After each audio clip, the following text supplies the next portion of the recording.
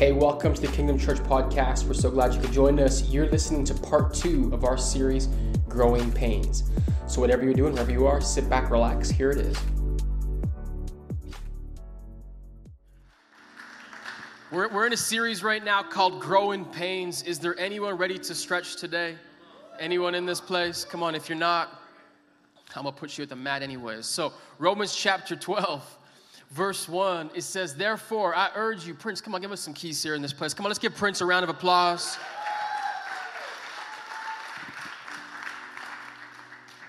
That sounds a little better. We can't leave the keys just yet. Romans chapter 1, therefore, I urge you, brothers and sisters, in view, someone shout, in view of God's mercy, to offer your bodies as a living sacrifice, holy and pleasing to God. This is your true and proper worship.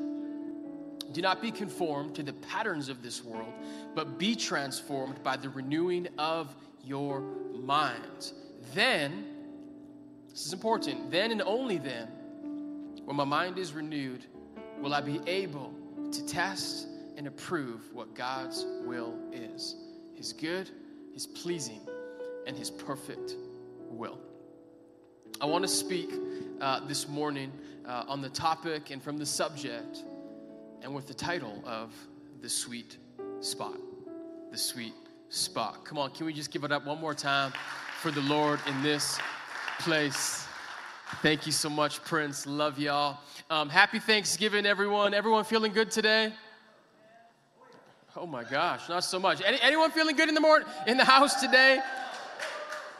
Come on, so glad that you could be here Thanksgiving weekend. Hey, before I get into the message, I just want to say this. Yesterday, we had the privilege of assembling 95 Thanksgiving meals. So I just want to say, number one, thank you to every person that came out yesterday, that assembled, that delivered. You gave Thanksgiving to 95 people that might not have otherwise had meals. So super thankful for that, and thankful for the generosity of the people in this place that gave. It's just a privilege to see how the generosity of our church has grown. And what I said yesterday, I said we don't want to be a generous church. We are a generous church. It's not something we strive for. It is something that we are. So I thank you, because truth is this. We can only be generous when you are generous. So I just want to thank you for that before I get into the message today. So last week, we began a series called Growing Pains. Can you make some noise? Anyone here for part 1? Last week, come on. And we had kind of a simple premise for this series. It's this: growth is good and growth is painful. Right? Growth is good and growth is painful. Last week I said it was an introduction to the pain. It wasn't the full pain, just an introduction. And we looked at 2 questions. Number 1, why do we need to change? Why do we need to grow? That was the question number 1. And number 2 was, how come growth hurts? Why is change hard? Those are the 2 questions we looked at last week. And I used last week kind of the metaphor of working out. You guys remember this? I said that when you work out, like the soreness that you feel, that pain is a good pain. However, you don't want to go too far, right? If you go too far and you literally hurt yourself, like that isn't a good thing. So in this series, I want to stretch us, but I don't want to hurt us.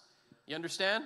Stretch, but not hurt. And I know for a lot of us, perhaps in the past, you have been hurt by church, or you have been hurt in the process of serving and following after God. So in this series, I'm not trying to hurt you. Come on, somebody. And even better, God's not trying to hurt you. However, He is trying to stretch us and grow us. And so what I know is that for those of us who've experienced pain, sometimes our alternative is well, I'm just going to stay on the sidelines. I'm not going to do anything. I'm not going to serve. I'm not going to stretch. I'm not going to grow because last time it was just too painful. So what I want to do today is I want to get us into the sweet spot. The place between inactivity and pain. is the sweet spot of following after God. And in that spot, we will begin to grow. So last week, I used the metaphor of working out. This week, I kind of want to use the metaphor of stretching. Anyone in this room, you love to stretch? How many in this room hate to stretch? A couple people. I'm in like the love-hate. Like I know that I need to stretch, but I hate stretching. And it's funny because a lot of us, like the reason we don't stretch, I'd assume, if you're like me, is that stretching kind of hurts, right? Like that bend and like that. It's like, oh, I can feel it in my hamstrings. I'm not even doing it right now. And it's funny, I was listening to an interview, and he was talking about how this guy, he was working out with his trainer. And what he said, it was interesting. The trainer told him, he said, most people, their issue with stretching is this. They give up, their brains and their minds give up before their bodies actually do. In other words, most people can go a little bit deeper than they think, and that's the sweet spot. That's where pliability comes, but a lot of people give up before they get to that actual sweet spot of the stretch. And so today, what I want us to understand is growth. We need it. Sometimes we hate it.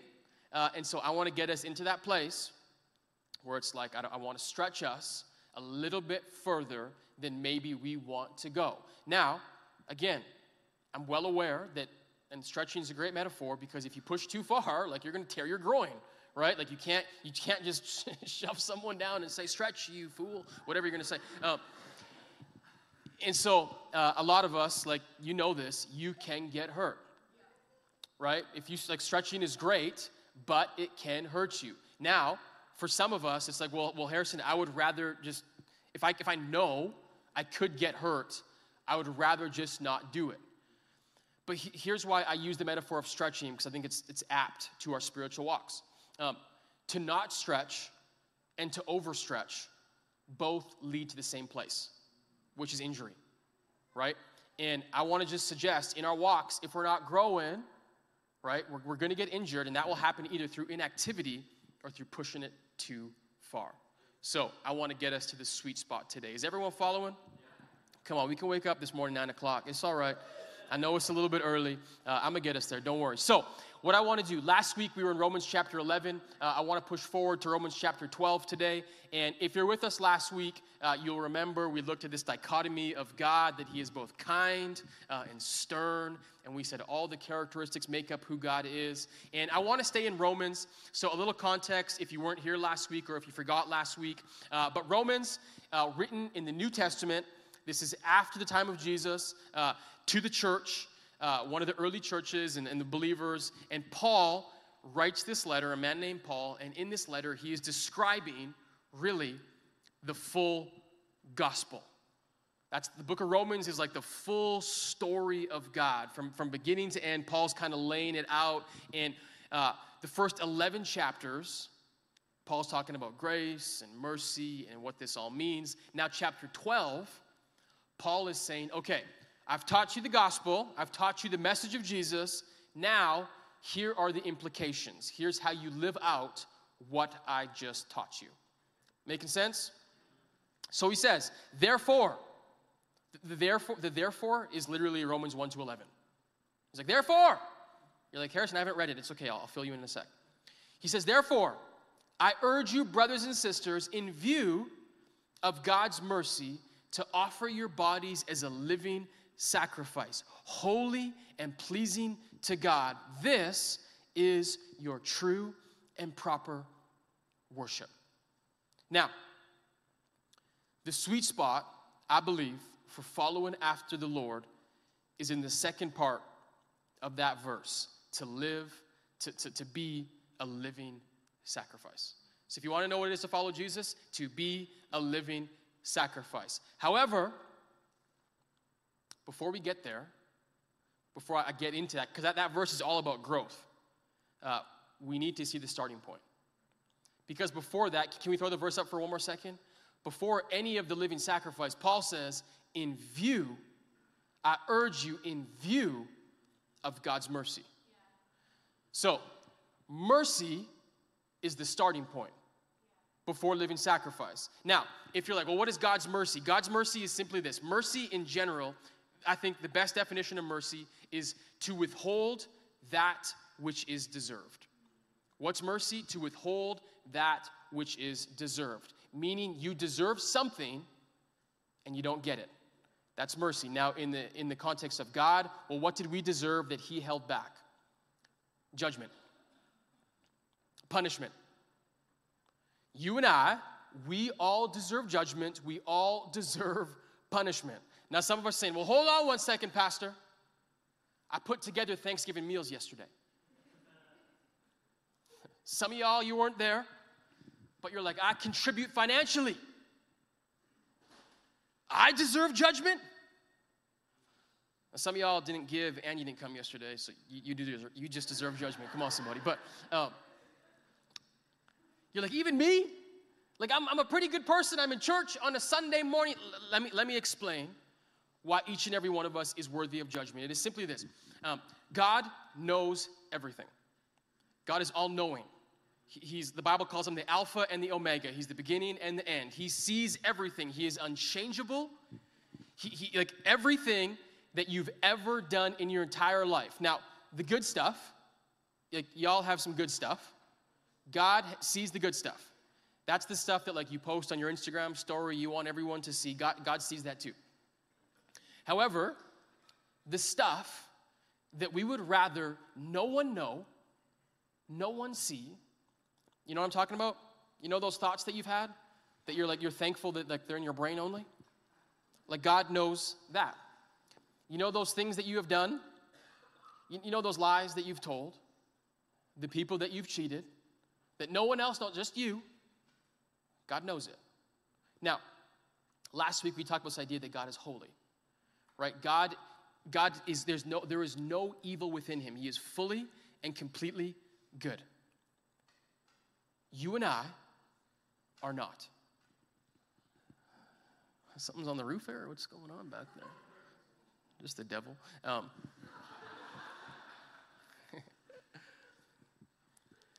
God knows everything. And so because he's holy and he is good and we are not, that puts us in a place of judgment where God is justified to judge us. Now, what Paul's going to talk about in the book of Romans is that instead of judgment, what we got was grace. Romans chapter 5 says it like this, verse 8, it says, but God demonstrated his own love for us in this. While we were sinners, Christ died for us. This is I need us to see this. You and I, here's what you deserve. You don't like this? Here's the truth. You and I deserve a one-way ticket to hell. That's just the truth.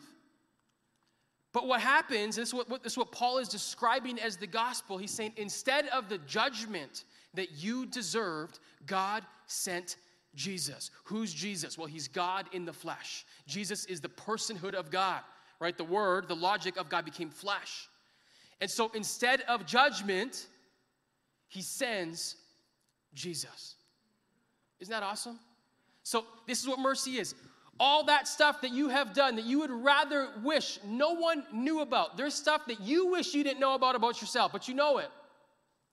Instead of getting what you deserve, which is judgment, which ultimately is hell, he sends Jesus instead. And it says, anyone that wants to be free, anyone that wants life eternal, anyone that doesn't want judgment, doesn't have to experience it. Why? Because Jesus did for us. Isn't that amazing? Now, I want to talk about hell for a second, because some people are kind of afraid of hell. Even when I said it, you clenched up a little bit. You're like, what the hell, Pastor? Like, what are you talking? So, here's what hell is.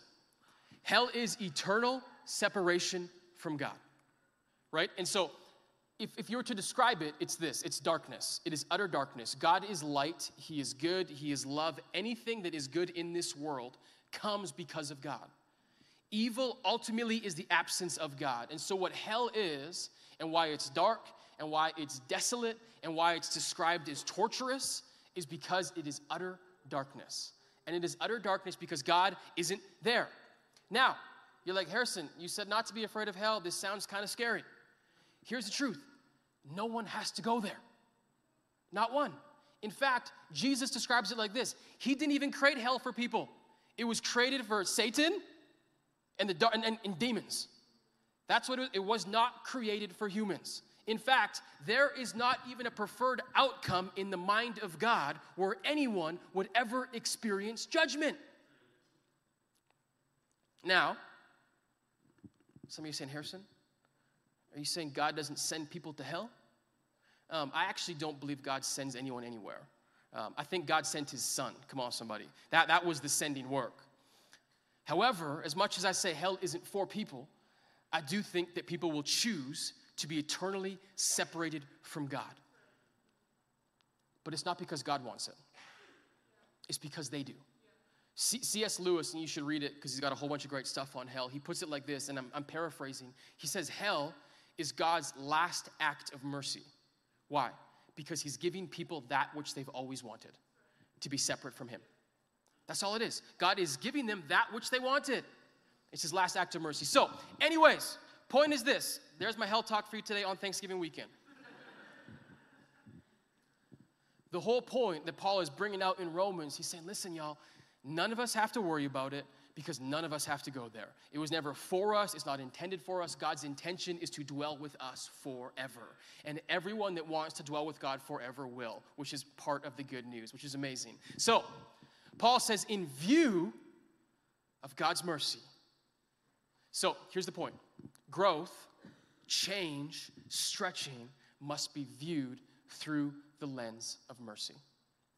Because Paul's going to call us to something in a moment here, but it has to be viewed through the lens of mercy. Now, here's what legalism is. And some of you guys, maybe you grew up in a church that was legalistic. Maybe you guys grew up in households that were legalistic. To be legalistic is simply this.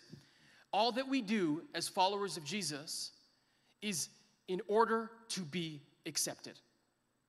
I come to church in order that God would accept me. I act properly in order that God would accept me. I don't watch certain movies so God would accept me. I don't swear, you guys following?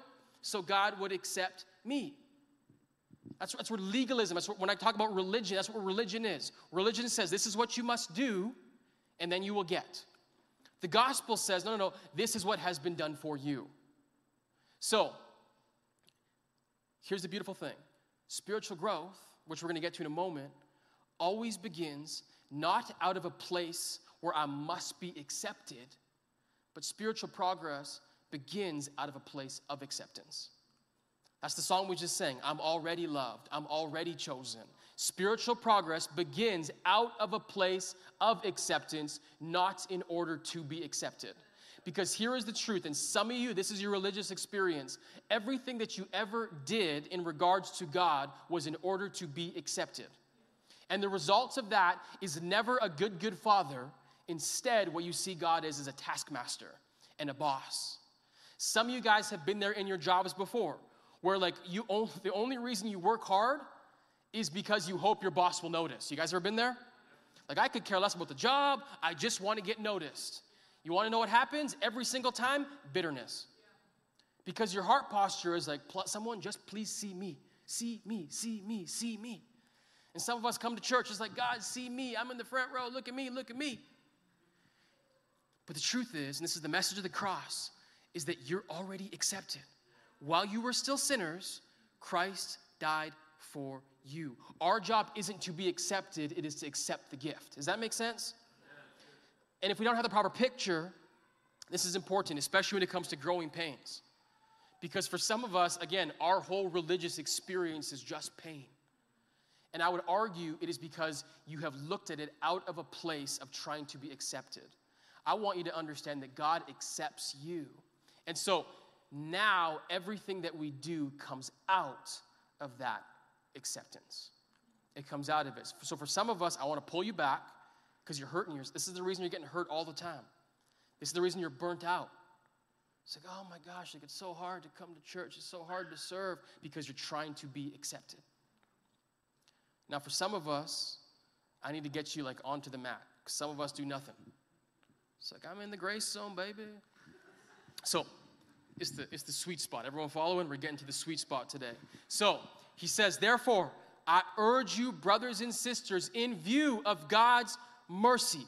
You guys understand God's mercy? He withheld that what we deserved. He gave us Jesus instead. Because of this great gift of salvation, because of the gospel, he says, offer. That's a great word. To offer. Right? It doesn't say you must. It doesn't say, come here, boy. That's what I say to Judas sometimes. I say, come here, boy. Is he in the room today? He's back there. He's going to wake up when I said that. He's like, oh my gosh, Dad's here. So he says, in view of God's mercy, he says, offer yourself, right? Give yourself as a living sacrifice, holy and pleasing to God. This is your true and proper worship. I love this. Take this all together. He's saying this. He's saying, listen, the gospel, the message of Jesus is centered on giving. He says, because God gave, he says, give yourself.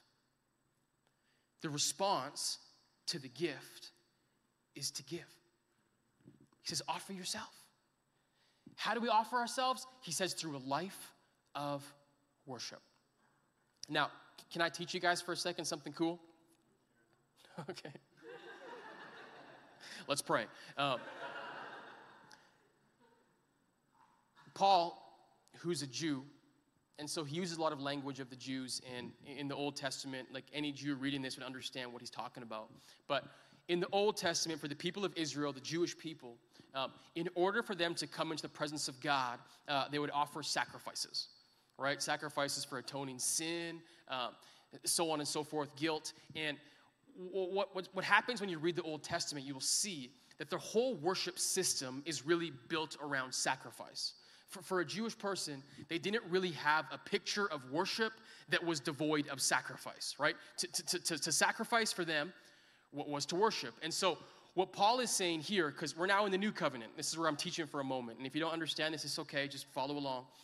The old covenant versus the new covenant. As Christians, we live in the glory and the beauty of the new covenant, right? They were under law, we were under grace. Now, one thing where people get confused, they say, oh my gosh, like I'm so happy I'm not under the old covenant. The old covenant was so hard. It asked so much about me. Like, how come I have to shave my sideburns? I don't really get it. Like, there's so much going on there. I'm so happy I'm in the new covenant. It's so much easier. Wrong. In the new covenant, and to be under grace is amazing. But grace does not call us lower. Grace calls us higher. And so everything that God required of us in the Old Testament, and why we can look at it and be like, oh my gosh, like I'm so happy I don't have to kill a lamb. But the truth is this, and this is where we get it wrong. We say it like this: I'm so happy I don't have to sacrifice to worship now. Paul's making a different argument. Paul's saying, no. When you understand the gospel, he says the gospel elicits a response. He says the response is to offer myself as a living sacrifice. This is cool. So here's the sweet spot of growth, because we're growing in this series. The sweet spot of growth is this: I don't view my life as my own. I'm his because I was bought with a price. And because my life isn't my own, my life is his, I am a living sacrifice. Now hear this for a second, because the sacrifice that we are is not an atoning sacrifice. An atoning sacrifice means to be made right. Jesus made you right with God. He is the atoning sacrifice. My life as a sacrifice, again, is not to be accepted. It is because I'm accepted. It's literally like, oh my gosh, like I love this God so much. My life is his. Where you call me, I'm going. Where you want, I'm doing it. So here's the point, though. It's a life of worship built on sacrifice. I want to say it like this: to worship is to sacrifice. This is the sweet spot of growth. It's a life that is built on worship. What's a life built on worship? It's a life built on sacrifice. Now, for a lot of us, when we think of the word worship, many of us, we only think about like singing. Like when we come here, that's all of our context of worship. Now, what I want to argue, of course, is that worship is a whole lot more than 25 minutes on a Sunday morning. It's a whole lot more than that. However, I believe that worship on a Sunday morning is extremely powerful. And the reason I believe it's powerful is because there are things in it that can posture our hearts for a life of worship. So, because it's easy to be like, man, there's so much more than worship. True. However, I also believe this. If you don't worship in the presence of God, you probably don't worship anywhere else. So, there are great lessons that we can learn in order to worship well. Can I tell you a great lesson that you can learn in worship? Priority. There's a reason Christians gather on Sunday mornings. I've said this before, from the beginning of time, or of Christianity. It's because first day of the week, right? The early Christians would literally meet before sunrise to commemorate the resurrection of Jesus. Why? Because they're starting. I'm starting my life. I'm starting my week out. And so when we come here to worship, we are posturing ourselves for the entire week. So I have a way that can help you for the rest of your week. Be on time for worship. Some of y'all didn't like that. Because what I know for certain is when worship started, there wasn't a back row. Now there is.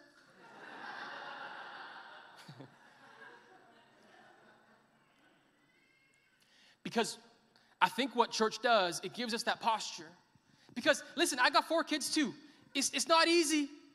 Especially 9 a.m. Come on, somebody. It's not easy. But if I know my life's a sacrifice, then I'm going to do whatever it takes to get here. Now, be here on time. Come on, somebody. But you can start next week if you didn't make it this week. There's no judgment. I love you. But be here. It's a great heart posture. Now, for some of us, they say, Harrison, I like worship, but I don't feel it every time I come here. Can we be honest? You guys have weeks where you feel it? I got weeks where I feel it. Like I'm ready to worship, I'm ready to cry, whatever you want me to do. But like there's other weeks where it's like, not so much. You ever have a sore throat? It's like, well, the Lord knows my throat's sore this week. Now here's the beautiful thing, and I'm going to connect this to our lives in a moment. In the Old Testament, specifically in the Hebrew, the Old Testament, if you didn't know this, was written primarily in Hebrew. There are many different words, Hebrew words, that are translated for praise. Now, so when we come, we do praise and worship, and everyone thinks praising is to sing it, right? To praise is to sing, and that's true. In the Hebrew, the most common word for praise is halal, which literally means praise. Now, that's like, so the long form is hallelujah, which is praise the Lord. You guys learning Hebrew this morning. Come on, somebody. Now, that word, halal, means like to shine, to boast, to rave, to celebrate, to act clamorously, whatever that word is, foolish in praise. Now this word halal, there's a lot of heart in that, right? Because like, how do I act foolishly if I don't feel like it? How do I praise if I don't feel like it? Like, how can I praise when my voice doesn't sound as angelic as Lael's voice? What am I supposed to do? Now, the beauty, again, in the Old Testament is the Old Testament gives you many different words for praise. What sucks in English sometimes is it translates it all the same. But especially in the Psalms, it's saying different things. So here's a cool one. Yauda. Like, could you say that a little bit louder? Yauda literally means, and this is a word for praise, it literally means to throw out the hand. Here's the cool thing. Because halal has a lot of heart. Takes a lot of heart, but sometimes my heart's not there. That's cool because the Bible gives us more than just heart postures for praise. Right? Yauda is to throw out the hand. And if that wasn't enough, we have tauda. Come on, somebody. Which is an extension of the hands. This one is a little bit more like feely because it's an adoration. It's an open statement of gratitude. And I'll tell you something cool. My son Judah, I already called him out. His name, if you don't know this, means praise. And so his name comes from the root Hebrew word yauda, which is to throw your hand. Isn't that cool? So that's why he's a boy of praise. Come on, somebody. And like the Hebrew word yaud is hand, which is where it comes from. So I'll show you this practically. Then we'll go back to this because I got more. But for a moment, Psalm 100, I'll show you this. It says, enter his gates with thanksgiving. Come on, somebody. What day is it today? Thanksgiving. I don't feel it. That's okay. It's saying tauda. So it's literally enter his gates with hands. Some of you guys are new to church. You're like, how come people raise their hands? It's because we're praising. It's Thanksgiving, right? So enter into his gates with thanksgiving, tauda, and come to his courts with praise, which is halal. That's a typical one. Be thankful to him and bless his name. So here's how worship is cool. Because it gives me a place where if my heart isn't in it, I can bring my hands into it. Right? I'm not subject to my heart. I have hands too. And so there's more. Going back to the list for a second, Carol, I got two more just to show us. Shabak. This is my personal favorite. Shabak is to shout. So, sometimes when we say, let's give him a shout of praise, and some of you guys are like, what we're calling for, listen, y'all, what we're calling for is a shabak. You know what a shabak is? That's thank you, Jesus. Thank you, Lord. Because sometimes my only posture is to scream in adoration. Then there's Barak, which is cool, which is to kneel, right? So that's literally just to get on your knees. And again, that's one more thing. Where it's like a lot of these things, sure, my heart has to be there. But to kneel is to intentionally put myself in a posture of surrender. So I'm just letting you know, because some of you guys grew up in church and they said, well, in church you have to be reverent and you have to be silent. Listen, I do believe you must be reverent, but reverence is not silence. If you go to the Grand Canyon, you will see something that's spectacular, and you will revere at what you see. But most people, when they go to the Grand Canyon, you want to know what they do? They go, oh my gosh. Some people might even give a little shabak. Like, wow! Because to be in the presence of God is to bring out revere. And the beautiful thing is this, because my heart doesn't always follow along, God gives us a body. And says, here are some more ways that we can praise with our hands, on our knees. Sometimes I'm going to just shout until my heart gets there. You guys ever been there? I'm going to shout until my heart turns around. And I don't have time, but I could get into brain chemistry. If you guys didn't know this, your body can literally trick your brain. Look up smiling, what it does, right, to your brain. It's crazy. I believe praise is the same thing. My hands can fool my heart. So, point is this, because you're like, Harrison, you just said that a life of worship is more than just praise. It is. My point is that for a lot of us, what keeps us from a life of worship is our personal circumstances and our personal feelings. And it's like, well, Harrison, today, I just don't feel like being a living sacrifice. Now, I want you to understand something. The starting place of worship, the starting place of growth is never our feelings. The starting place of worship is always mercy. It is the mercy of who God is. It is that picture of what God has. That's the starting place. The starting place for a living sacrifice is never how I feel. It's never what I'm going through. It is who God is. God gave, so I gave. So I just want to challenge us in this room when it comes to worship. Let this place be a training ground to propel you into the rest of your life. Because true and proper worship isn't just here, but this can be a training ground for the rest of our life. That means next week, 9 o'clock, I'm here. I'm ready to worship. Maybe it's, Harrison, I'll be at 11 o'clock. Fine. But I'm ready to worship. It's a heart to him. Now, in our lives, what does this look like practically? Super simple.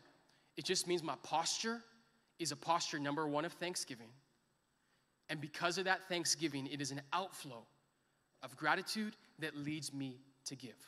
My whole entire life as a believer is centered around the idea of giving. I give because I was given to. Right? So let's talk about marriage for a moment. One thing, you guys, I was talking to my friend, you guys have probably heard this as well or said this if you're in a relationship or married. But you guys have heard this, man, I would die for my wife. You heard this? People in the room, would you die for your spouse? Hopefully, anyone not, we can talk later. He's like, I would die for my spouse, and I would die for my kids. And that, it sounds really heroic. But truth is this. As a believer, I'm called to be a living sacrifice. So something far more noble than dying for my partner, listen to this, is to live for them. every single day, to sacrifice my well-being for theirs. That is far more heroic than in a moment dying for your spouse. Now hear me, I hope if the time ever came you would do it. But true sacrifice is to say, I'm putting that person first each and every day. And this isn't just with our romantic relationships. This is in church. This is in friendships with our families. I'm going to die to myself. Why? Because Jesus paid the price for me. I'm going to forgive. Why? Because Jesus paid the price for me. Because Jesus forgave me. I talked about work. What if we could change our heart posture at our jobs? You see, for a lot of us, we talk about like, man, like I wish I was doing ministry. How do I do ministry? Listen, everyone in this room is called to ministry. Every single one of us. We're not all called to pastoral ministry, but we're all called to ministry. And for a lot of us, your parish, your church, your mission field is your job. It is your school. And if you want to be a true follower of Jesus, become a living sacrifice. What's a living sacrifice? It is to think of the interests of others before my own. It is to seek reconciliation in a world that seeks to cancel. So what this means is this: for the job that you don't like, what if your heart posture, and maybe your boss is kind of a jerk, sure, I'll give it to you, but you might be a jerk, so. But what if the heart posture was, every single day I'm here to serve God? Well, how do I serve him? Through excellence. It's by showing up every single day, giving everything that I have. So that's what Paul says. He says, do everything, right, as to the Lord. So here's why it's hard, though. And here's the stretch. Why is it hard to sacrifice? Why is it hard to praise? Paul says, verse 2, Romans 12, he says, do not conform to the pattern of this world. So here's why worship's hard right now. There's a problem with the pattern. Most of us, the reason we can't sacrifice, the reason we can't die to ourselves, the reasons we're feeling orientated is because there's a problem in the pattern. The pattern of this world right now is waging war on our worship. Right now, because of the pattern of this world, there is a war on our worship. And I'm not talking about like being able to gather together, because currently we can. What I'm talking about is the pattern of this world right now. If I could describe it in one word, it would be, maybe there's a dash in there, so I don't know if it's one word or two, but self-centered. The current posture, the current pattern of this world is one that is totally turned inward. So what happens is the things that we are watching, the things that we are viewing, the things that we are seeing, the content that we are absorbing every single day is pushing us more inward. Think about you first. Build yourself first. Save money first. For me, for me, for me.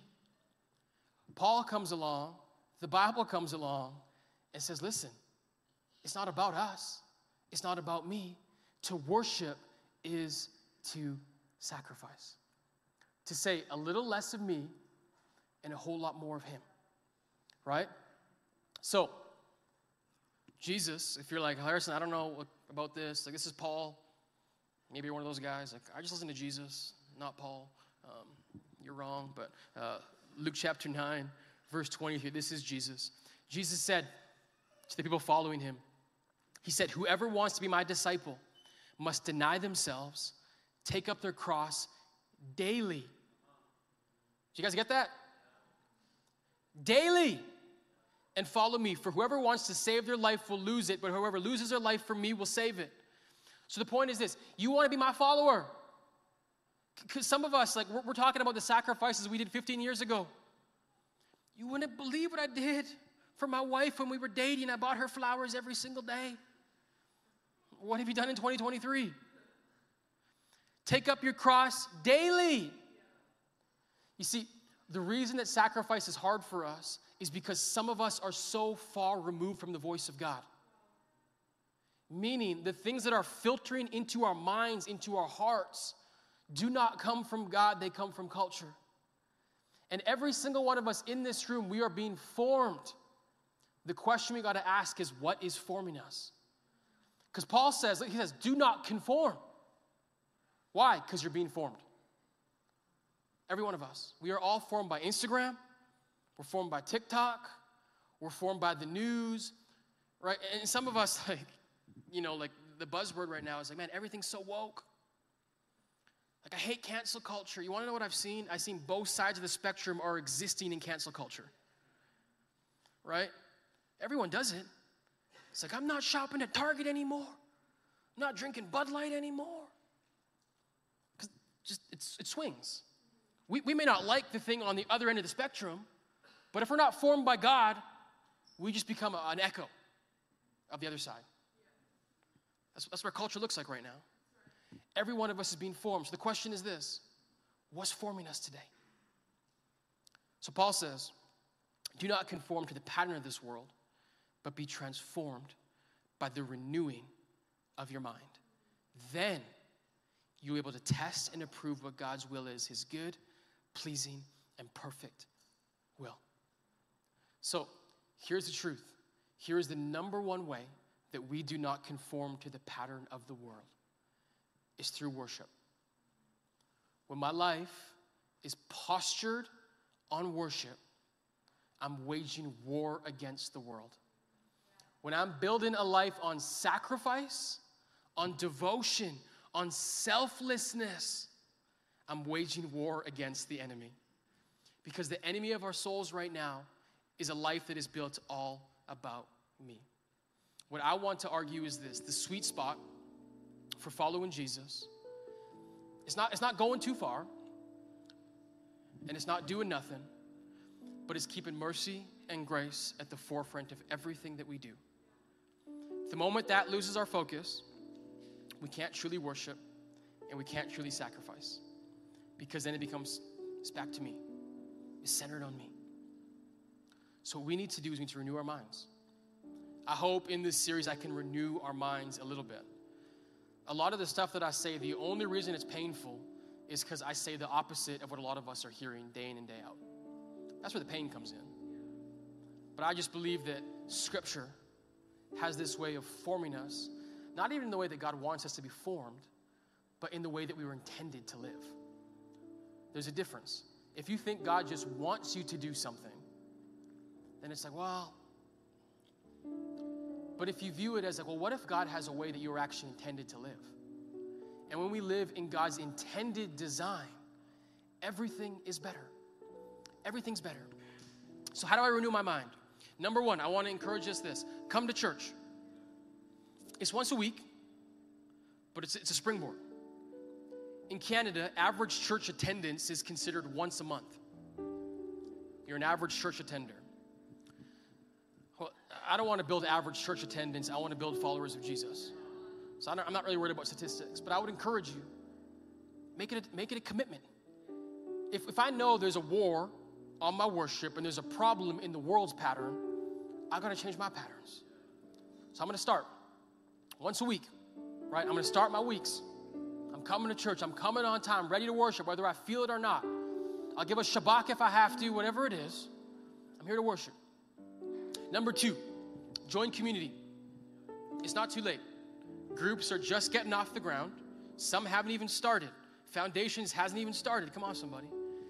I want to encourage you, join a group and find community, because you need other people that you can walk alongside with and be formed by something that isn't Scripture. Are the people in your group perfect? Nope. Are you perfect? Nope. Is God perfect? Yep. So come together and search after him. Last one is this: every single day, because Jesus says pick up your cross daily. Every single day, can I encourage you this? And I want us to all build a robust devotion life, but it's baby steps. Every day when you wake up, just say, Holy Spirit, simple prayer. What's one thing I can do today? What's one thing I can offer today? And here's the craziest thing. I just believe this to be true. I believe the Holy Spirit will speak to you. Might be right away, might be later on, but he's going to give you something to sacrifice in some way. And when we do that, then he says, then when my mind is renewed, I'll be able to test and approve what God's will is, his perfect and pleasing will. You see, a life of worship, because that can be really hard, where it's like every day I got to think about what I have to do, and got to think and think and think and think. I don't want to think, I just want to live. That's the promise. When my mind is renewed, it's a whole lot less thinking, a whole lot more doing. I'm moving my life, at my workplace, wherever, under the influence of the Holy Spirit. And God changes everything, one step at a time. So can we stand for a second, church? I'm going to wrap us up this morning.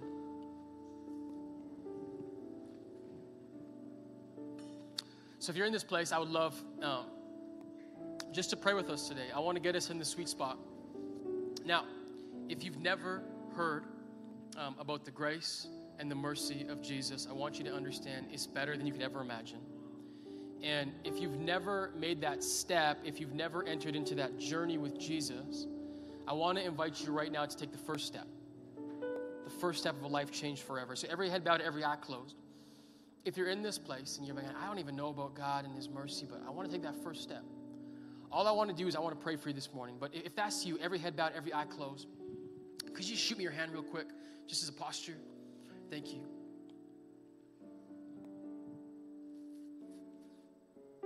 Second group I want to pray for this morning. If you're in this place, and maybe you've been hurt before, you've gone too far, or you haven't been doing enough, you want to get back in that sweet zone, in that sweet spot, but you need some Holy Spirit inspiration. If that's you today, like I'm not where I want to be, can you show me your hand as well? I'd love to pray for you. I want to get you. I want to get us there this morning. So Father, you see every heart, you see every hand. You know what we're going through. You know those of us who are inching towards a life with you. So God, we just pray for those people right now in this place. God, that they would make that decision to say, I'm following after you. We thank you for what you're doing in their lives, God. So I pray for the rest of us, those of us that raised our hands.